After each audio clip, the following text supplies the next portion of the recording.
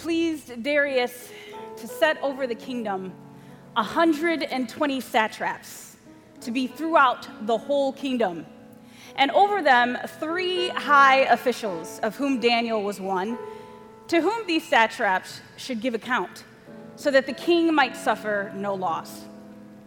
Then this Daniel became distinguished above all the other high officials and satraps because an excellent spirit was in him.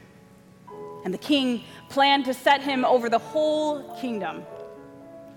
Then the high officials and the satraps sought to find a ground for complaint against Daniel with regard to the kingdom, but they could not find any ground for complaint or any fault, because he was faithful, and no error or fault was found in him. Then these men said, "We shall not find any ground for complaint against this Daniel unless we find it in connection with the law of his God." Then these high officials and satraps came by agreement to the king and said to him, "O King Darius, live forever. All the high officials of the kingdom, the prefects and the satraps, the counselors and the governors are agreed that the king should establish an ordinance and enforce an injunction that whoever makes petition to any god or man for 30 days, except to you, O king, shall be cast into the den of lions. Now, O king, establish the injunction and sign the document so that it cannot be changed according to the law of the Medes and the Persians, which cannot be revoked." Therefore, King Darius signed the document and injunction. When Daniel knew that the document had been signed, he went to his house where he had windows in his upper chamber open toward Jerusalem. He got down on his knees 3 times a day and prayed and gave thanks before his God as he had done previously. Then these men came by agreement and found Daniel making petition and plea before his God. Then they came near and said before the king concerning the injunction, "O king, did you not sign an injunction that anyone who makes petition to any god or man within 30 days, except to you, O king, shall be cast into the den of lions?" The king answered and said, "The thing stands fast, according to the law of the Medes and the Persians, which cannot be revoked." Then they answered and said before the king, "Daniel, who is one of the exiles from Judah, pays no attention to you, O king, or the injunction you have signed, but makes his petition 3 times a day." Then the king, when he heard these words, was much distressed and set his mind to deliver Daniel. And he labored till the sun went down to rescue him. Then these men came by agreement to the king and said to the king, "Now, O king, know, O king, that it is a law of the Medes and Persians that no injunction or ordinance that the king establishes can be changed." Then the king commanded, and Daniel was brought and cast into the den of lions. The king declared to Daniel, "May your God, whom you serve continually, deliver you." And a stone was brought and laid on the mouth of the den, and the king sealed it with his own signet and with the signet of his lords, that nothing might be changed. Then the king went to his palace and spent the night fasting. No diversions were brought to him, and sleep fled from him. Then at break of day, the king arose and went in haste to the den of lions. As he came near to the den where Daniel was, he cried out in a tone of anguish. The king declared to Daniel, "O Daniel, servant of the living God, has your God, whom you serve continually, been able to deliver you from the lions?" Then Daniel said to the king, "O king, live forever. My God sent his angel and shut the lions' mouths, and they have not harmed me, because I was found blameless before him, and also before you, O king. I have done no harm." Then the king was exceedingly glad and commanded that Daniel be taken up out of the den. So Daniel was taken up out of the den, and no kind of harm was found on him, because he had trusted in his God. And the king commanded, and those men who had maliciously accused Daniel were brought and cast into the den of lions, they, their children, and their wives. And before they reached the bottom of the den, the lions overpowered them and broke their bones in pieces. Then King Darius wrote to all the peoples, nations, and languages that dwell in all the earth, "Peace be multiplied to you. I make a decree that in all my royal dominion, people are to tremble and fear before the God of Daniel. For he is the living God, enduring forever. His kingdom shall never be destroyed, and his dominion shall be to the end. He delivers and rescues. He works signs and wonders in heaven and on earth. He who has saved Daniel from the power of the lions." So this Daniel prospered during the reign of Darius and the reign of Cyrus the Persian. May the Lord add a blessing to the reading of his word. Let's pray. Father, we lift your name on high. And as the song says, Holy Spirit, you are welcome here. We know you are always here, but we again invite your presence, not only in this space, but in our hearts. Father, we ask that whatever message that you have for us this morning through the story of Daniel in the lion's den, that it would be transformative for our own lives. We ask in Jesus' name, amen. Good morning and welcome. There is always, it's always a good time when family comes down to visit you. So if you weren't on the call this morning, the Zoom call, then you missed the 3 questions by my very own mother, Grace Odinma. Mom, can you wave? Say hello. She's right here in the front. Sorry, I misled you. She's right here. Right here in the front, all the way from Michigan, originally from Nigeria. That's my mother. So before you leave today, make sure you say hello. And have a little chit-chat. She's joining us today. If you are just joining us today for the first time, we've been continuing this series on Daniel and the Revelation. And we've been highlighting a number of different chapters from each of those prophetic books and kind of trying to bring a big picture of some of the meaning of the prophetic passages that lie within them. And this morning, the message is called A Bird's Eye View. Bird's Eye View. And just in study, especially of the book of Daniel, attempting to capture the big picture in the book of Daniel can be compared to a bird hunting from the sky versus the ground. As the eagle or the hawk soars from the high heights of the clouds in the sky, their aerial view allows them to see more than just their prey. From such high heights, they are able to see dangers lurking. They're able to adjust themselves and to descend and attack at just the right angle and just the right speed. Now, in English, we've coined this particular metaphor, a bird's eye view.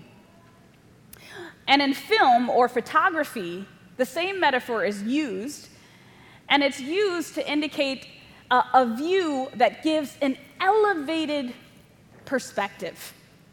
An elevated perspective of an object or an area, or even more so, to emphasize the smallness or the insignificance of the subjects. Here is my pitch to you this morning. The book of Daniel is not really about Daniel. The book of Daniel is about answering the question of who doesn't know that the Most High God rules in the kingdom of heaven? Who doesn't know? The book of Daniel is about God's revelation of himself to the people and the kingdoms of the world that don't yet know, that don't yet realize, or even refuse to realize that the Most High God rules in the kingdom of men, men being humanity, men and women. To support this pitch, I'll briefly highlight some snapshots of the previous chapters in Daniel. Daniel chapter 1, God, the King of heaven and earth, blesses Daniel, the Jewish captive, with favor in the eyes of his Babylonian superior.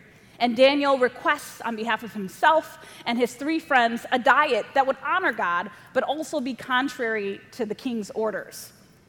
In 10 days, they were shown to be 10 times wiser and much healthier in their physical appearance. Daniel chapter 2, God, the King of heaven and earth, gives the ruler of the then known world empire, Babylon, King Nebuchadnezzar, a dream of the future of his kingdom and its end. None of the Babylonian counselors or spiritists, wise men, could tell the king his dream or interpret it. And Nebuchadnezzar planned to kill every single wise man in the kingdom, including Daniel and his friends. So through Daniel and his friends' prayer and supplication, God reveals the dream to Daniel in a vision by night. And Daniel goes before the king to tell him this message sent from the God of heaven. Daniel chapter 3, God, the King of heaven and earth, delivers Shadrach, Meshach, and Abednego from the fiery furnace after they were unsuccessfully forced to worship an idolatrous image set up by Nebuchadnezzar, the king of Babylon. He refused to acknowledge the dream from Daniel chapter 2 from the God of heaven about the end of his kingdom. Daniel chapter 4, Nebuchadnezzar gives his testimony of how God, the King of heaven and earth, made him a wanderer, made him wander as a beast for 7 years because he refused to acknowledge the sovereignty of God. Instead, he celebrated his own greatness and accomplishments. In the end, he makes a declaration and profession that Yahweh is the one true God, and it is he who rules in the kingdom of men. Daniel chapter 5, God, the King of heaven and earth, writes a judgment and the future plan of the kingdom of Babylon on the wall with a hand floating in midair because Nebuchadnezzar's grandson, Belshazzar, throws a party celebrating the gods of silver, the gods of wood, and the gods of stone while using holy consecrated vessels from the Jewish temple. Daniel simply comes in to interpret the writing. And as God said in the writing on the wall, that night, the kingdom of Babylon was finished. And so forth and so on. You'll begin to see a pattern that Daniel simply shows up on command of God. Same thing with Daniel 7 and 12, the outline of the continued kingdoms of the world and what that means, simply revealed to Daniel. But let's look right into the passage. Verse 1, Daniel chapter 6 and verse 1. It says this, "It pleased Darius to set over the kingdom 120 satraps to be throughout the whole kingdom, and over them 3 high officials, of whom Daniel was one, to whom these satraps should give account, so that the king might suffer no loss. Then this Daniel became distinguished above all the other high officials and satraps, because an excellent spirit was in him, and the king planned to set him over the whole kingdom." Question: how did Daniel survive the invasion of Babylon by the Medo-Persian kingdom and become a chief governor over the whole realm? How? Because usually in the transition to a new kingdom or a new power, most, if not all, counselors or court attendees are killed off. and replaced with that incoming kingdom's own personnel. So the fact that Daniel remained is actually miraculous. They saw something in Daniel that they needed for their own kingdom. And so he sticks around. And not only does he stick around, the Bible says he became distinguished above all the other officials because an excellent spirit was in him. The king wanted to make him second in command.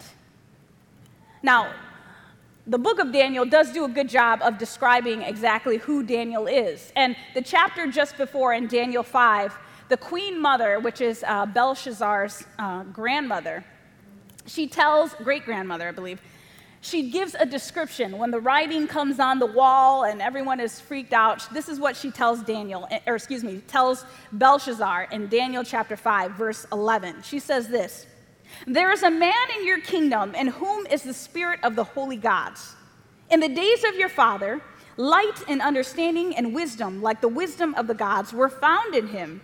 And King Nebuchadnezzar, your father the king," it says father, but it's indicated grandfather in other translations, "made him chief of the magicians, enchanters, Chaldeans, and astrologers, because an excellent spirit, knowledge, and understanding to interpret dreams, explain riddles, and solve problems were found in this Daniel, whom the king named Belteshazzar. Now let Daniel be called, and he will show the interpretation." This is not the first time we've seen people commend Daniel for his spirit. But Daniel's attitude, his wisdom, his work ethic allowed him to not only last, but thrive in the transition of kingdoms. Don't miss that other people were able to identify that he had the spirit of the holy gods. Other people could see. Something was coming from Daniel, shining forth from Daniel, where they realized this man is connected to the gods. And did you know that you can tell people that you're a believer without saying it to them? And obviously there's a place and time to declare who you are, but it doesn't always have to be spoken. And Daniel did this excellently by his work ethic in the kingdom and his faithfulness. By our actions, we can speak. But for Daniel, God didn't only shine through in his life, he shined through in his work. And it's very easy for us to keep God separate from the things we do every day. From our business, from our careers. But God was the reason why Daniel prospered. He was the reason why he thrived in his work. One critical mistake that we as professed Christians often make is that we behave like God is not involved in non-religious affairs. It's almost as if God is only accessible in the building of a church. We operate as if we have everything under control, and we call on God only when we need him. But that mentality is really for a genie in a bottle, who is summoned when needed. God, the King of heaven and earth, is not summoned because he's always here.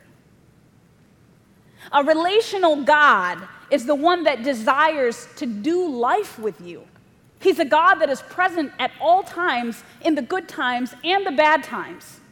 And Daniel executed his missions with that mentality in mind, and he executed his orders with excellence and exactness. And so Daniel thrived in his service to King Darius, as some would pronounce it. Look at verse 4 and 5. It says this: "Then the high officials and the satraps sought to find a ground for complaint against Daniel with regard to the kingdom, but they could find no ground for complaint or any fault because he was faithful and no error or fault was found in him. Then these men said, "We shall not find any ground for complaint against this Daniel unless we find it in connection with the law of his God." You may not have known it, but when you're very good at something, people begin to watch you. And then when you profess that you're a God-fearer or that you're a Christian, they begin to examine every part of your life, every part that's visible, that they can see. And that's actually a reason why some people are afraid to make their spirituality known, because we are very aware that we are not perfect. But although, according to this biblical account of the life of Daniel, who gets a 5-star rating from what we can see here, public spirituality isn't about perfection. It's about humility. It's about how you respond to both the positive and negative aspects of your own life and the world around you.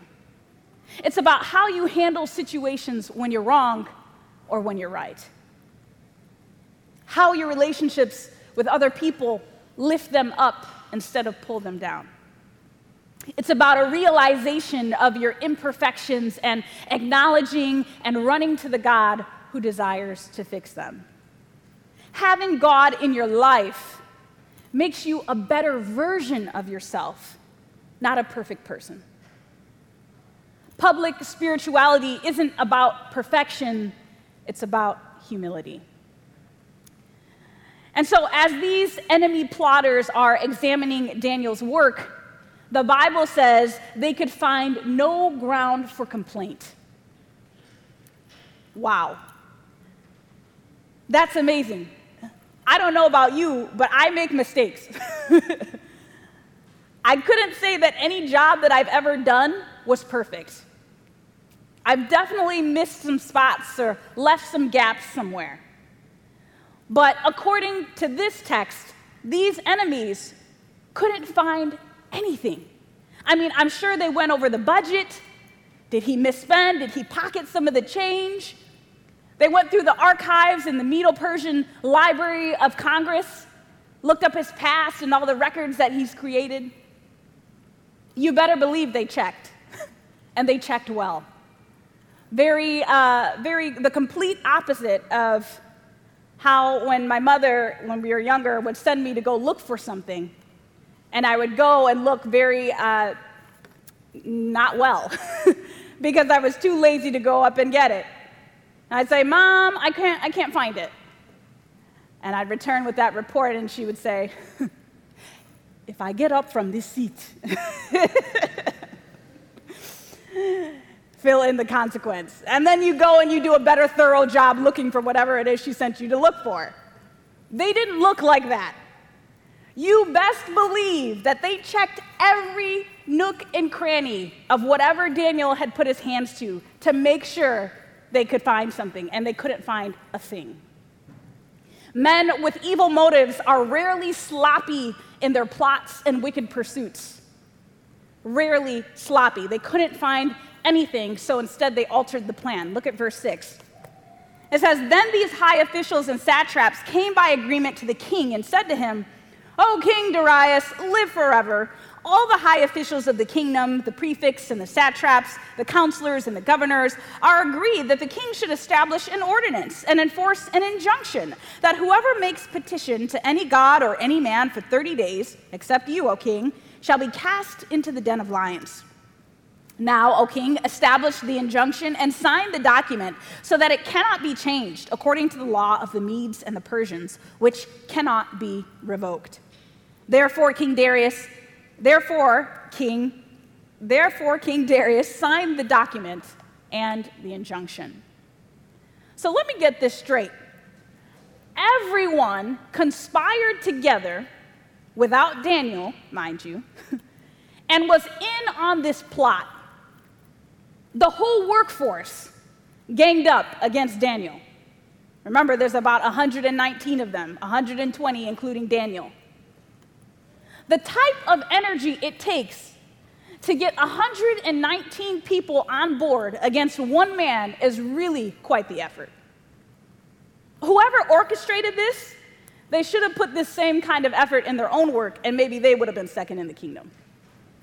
They were just jealous because Daniel was a Jewish captive, beating them at their own game, being excellent in Medo-Persia and not being Medo-Persian, and worshiping a complete other god. Now, segue, up until this point, we've heard nothing, not a word from Daniel.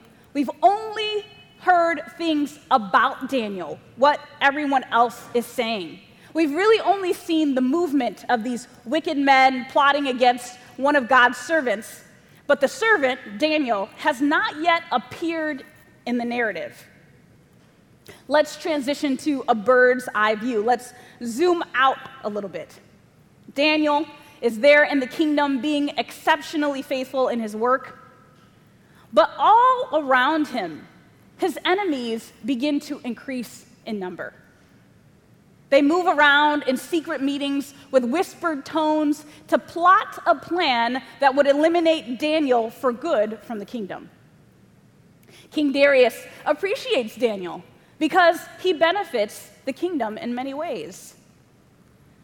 But just imagine God, the King of heaven and earth, who has been present with Daniel ever since he arrived in Babylon and before, is watching the movements of Daniel's enemies. He's watching the movements of Daniel, and he's watching the movements of King Darius. If you ever had doubts about whether God sees you, God is always watching his flock. God's people are the apple of his eye. They never go out of sight.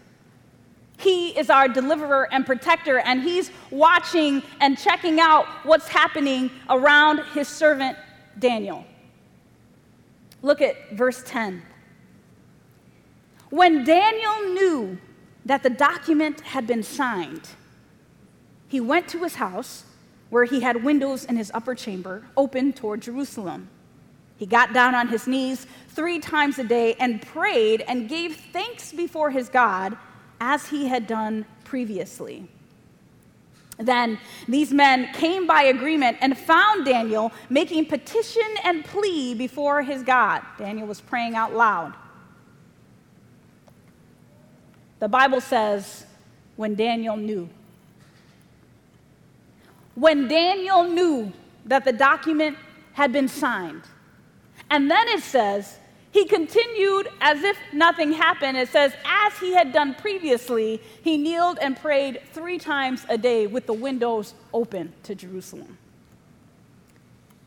Daniel made a conscious, well-informed decision when he decided on those next steps. He wasn't in the dark about matters, and he didn't go and pray in the dark. Now, some of us might be tempted to do that, because the den of lions doesn't sound like a place I want to be. I may go pray in my closet in secret. God can hear me there. But Daniel was like, I will continue as I have been doing. And so he chose to continue his public display of devotion to God with open windows towards Jerusalem. Daniel knew he was being set up. Yet, his communion with God remained constant despite his life being on the line. Man.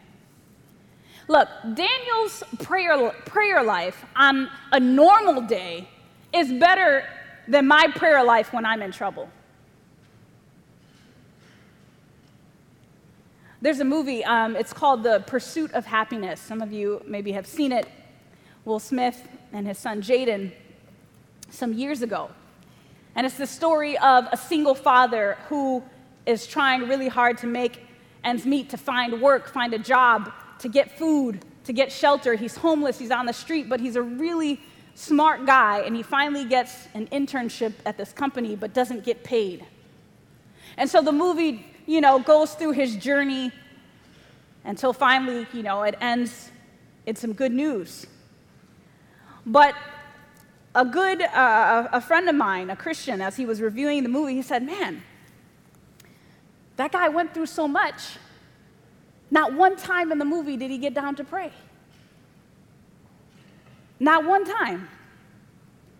It's the same with this series, This Is Us. So maybe some of you watch it. I love it. It's a great series. And as I kept watching season to season, kept seeing the same problems revisit people over and over, I simply began to wonder when they were going to try faith as a source, as a resource to overcome some of their difficulties. I'm still waiting. We try everything else. And don't get me wrong, therapy is good. Please go to therapy. But also, please try God. Please try God. Daniel's prayer life was constant. One of the only things in this particular narrative that remained constant and unchanging was Daniel's prayer life. But what was it about that prayer time that made Daniel so easily decide that it was worth his life? I keep trying to think, because I'm like, prayer, okay, my life is on the line, I'm going to pray. What was it about that prayer time that was so special that Daniel was like, I'd rather just die? I've come to the very simple conclusion, very, very simple conclusion, that Daniel liked his prayer time. He liked it. Daniel liked prayer because he liked God. He liked God on a very fundamental level. The way that I like my friends, the way that I like to spend time with them, and I don't mind being in their presence. In fact, I enjoy being in their presence. Daniel liked God like that. The Bible says Abraham was a friend of God.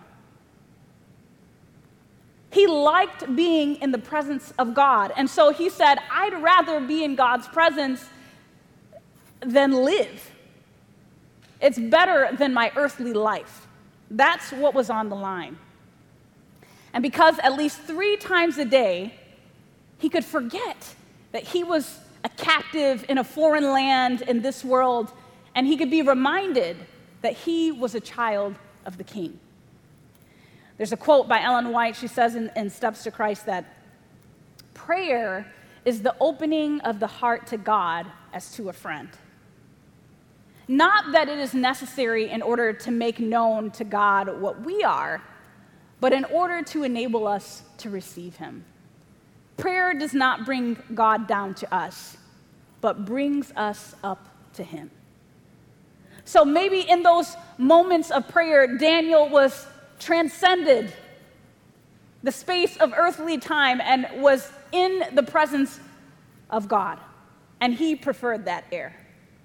It was better. He liked it. When I was in college, in my undergrad, Michigan State University, I had a roommate that we became good friends in one of our college classes, and then we roomed together. And as I was getting more involved in my walk, I began to pray for her because she also was interested in faith and religion and the Bible. And so I decided, I'm gonna take people up on this prayer thing. And so every morning I would get up, and this continued for months. I would get up 4 or 5 in the morning. I was determined. And I would get down and I would just pray, and I would talk, and I would pray for her, and I'd pray for others, I'd pray for myself, but specifically for her. And there was one morning when I woke up, and it hadn't ever happened before, but I woke up happy. I woke up happy to get down and pray. And I know for a lot of people that prayer is a drudgery. But when does a transformation happen where prayer becomes a blessing? Daniel basically was saying that for him, a life without communion with God is equivalent to death. Communing with God meant more to him than life itself. It meant more to him than being thrown into a den of lions. So Daniel prays out loud, as he normally does, with open windows towards Jerusalem. It's honestly so rebuking to me that while running an entire kingdom, Daniel found time to stop and pray 3 times a day. Most of us, including myself, I'm in this. We're all in this. We're still working on making sure we pray at least once a day. And I know not all of our lives are as busy as Daniel's. There's a quote by Charles Spurgeon, who was a British Baptist minister, very famous, wrote a book on prayer. It's called Spurgeon on Prayer. But he says this. He says, "Sometimes we think we are too busy to pray. That is a great mistake, for praying is a saving of time." A saving of time, not a waste of it. Look at verse 12. "Then they came near and said before the king concerning the injunction, 'O king, did you not sign an injunction that anyone who makes petition to any god or man within 30 days, except to you, O king, shall be cast into the den of lions?' The king answered and said, 'The thing stands fast, according to the law of the Medes and the Persians, which cannot be revoked.' Then they answered and said before the king, 'Daniel, who was one of the exiles from Judah,'" now he's an exile, but he actually is second in the kingdom, "'pays no attention to you, O king, or the injunction you have signed, but makes his petition 3 times a day.'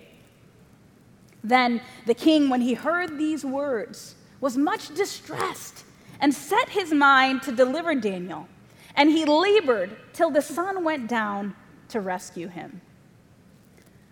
Now, the Medes and the Persians and many other ancient kingdoms, they believed that, even Egypt as well, that the person who sits on the throne was a type of god. The irony of this situation is that they were supposed to be praying and petitioning only to King Darius for 30 days, but when the king sought to deliver Daniel, he couldn't. Some god. The Bible says he labored until the sun went down to rescue him. I wonder what he was doing. Maybe he was looking for some clause, some amendment in the law of the Medes and the Persians, or trying to contrive some plan to rescue Daniel and help him escape. But I also wonder, how many things in our lives do we revere or admire that wouldn't deliver us in the time of need? Just a few weeks ago, we had the Met Gala here in New York, and being my first couple of months in New York, I'm like, wow, it's right down the street, and any celebrity who is anybody is going to be all in one place. Let me go and check this out. And so crowds flocked, streets were blocked off, and I thought to myself, you know, there's a lot of people here for these celebrities, and not any of these celebrities probably know who any of these people are. And we were there just hoping to get a glimpse of them. Some knew every single detail about the celebrities. I'm looking for so-and-so, and I'm looking for this person, and even had matching outfits from previous galas. Yet, if life were to hit some rough patches, the admiration for such celebrities would be irrelevant. Athletes, same thing. Actors, same thing. Now, the truth is, I don't believe that many people expect these, individuals to deliver them from anything. But the level of admiration that they're given for their inability to deliver, and they really only entertain, is very godlike. So this instance for King Darius was a good reckoning. What kind of God was he if he couldn't deliver an innocent man from a death sentence? So the gang of evil men, they knew that, and that's exactly why they set it up the way that they did. Look at verse 15 through 18. It says, "Then these men came by agreement to the king and said to the king, 'Now, O king, that it is a law of the Medes and the Persians that no injunction or ordinance that the king establishes can be changed.' Then the king commanded, and Daniel was brought and cast into the den of lions. The king declared to Daniel, 'May your God whom you serve continually deliver you.' And a stone was brought and laid on the mouth of the den, and the king sealed it with his own signet and with the signet of his lords, that nothing might be changed concerning Daniel. Then the king went to his palace and spent the night fasting. No diversions were brought to him, and sleep fled. Sleep fled from him. May your God. If you ever wondered what a prayer from a heathen king sounds like, it sounds like, may your God, whom you serve continually, deliver you. It sounds like doubt mixed with rays of hope. And a lot of us Christians, we still kind of pray like this. We still kind of pray with a lot of doubt and a few rays of hope. We still don't know that the Most High God rules in the kingdom of heaven and earth. There are many people that are still just hoping that their faith works, but never have actually experienced true power from God. And here's the honest truth. You will never know that prayer is a tried and true method until you start doing it. Many of us have never tested God for even small things in our lives. Why would we try him when big issues hit the fan? The king was so distraught, he didn't sleep a wink. I bet the thought of sentencing Daniel to death was eating him alive. He hoped against all hope for a miracle. Even though he didn't know who the God of heaven was, in this instance, he hoped that he was real, and he hoped that he would deliver. And one of the beautiful things about this story and about our God is that sometimes, for the sake of an individual, for the sake, just because God is good, God answers prayers that are full of doubt but mixed with rays of hope. Verse 19 says, Then at break of day, the king arose and went in haste to the den of lions. As he came near to the den where Daniel was, he cried out in a tone of anguish. The king declared to Daniel, "O Daniel, servant of the living God, has your God, whom you serve continually, been able to deliver you from the lions?" Then Daniel said to the king, "O king, live forever." O king, live forever. The most dynamic character in this narrative, the one that experienced the most change in this story, is King Darius. He goes from this pompous king who's content with a nation of people worshiping only him for 30 days. And then he transforms to a man hoping that the God of heaven is real. In ancient times, the true strength of a God rested on their ability to deliver. And at the first sound of Daniel's voice, that's when he knew. "O king, live forever," said Daniel. And it is significant to note that the whole time that this story is taking place, we hear not one word from Daniel, besides the fact that he was praying openly and out loud in his window.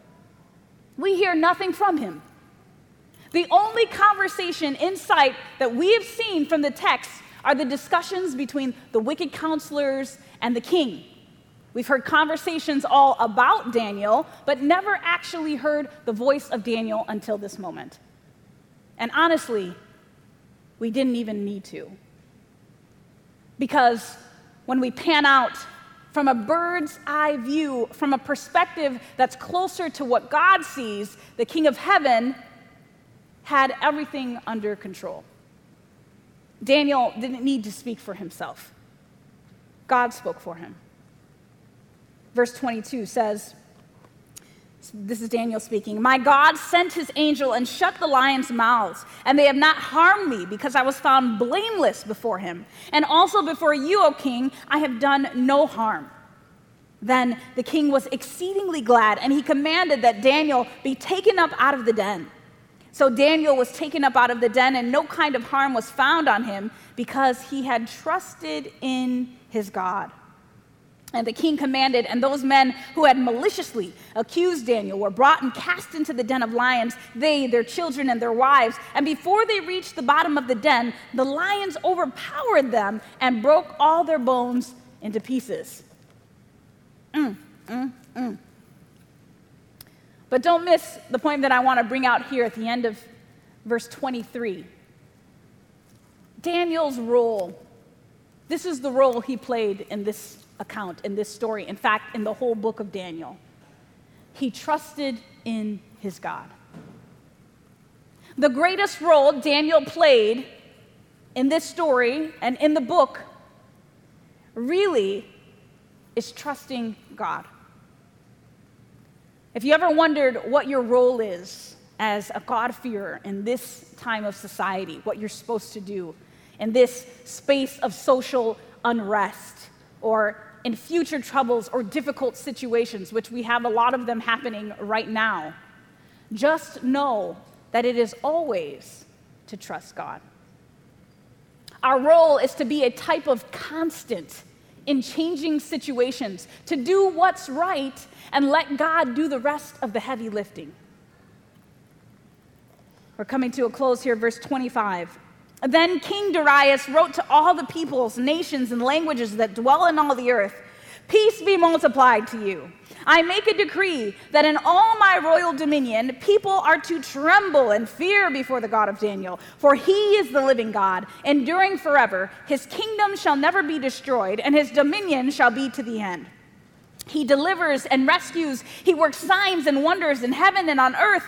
He who has saved Daniel from the power of the lions." So this Daniel prospered during the reign of Darius and the reign of Cyrus the Persian.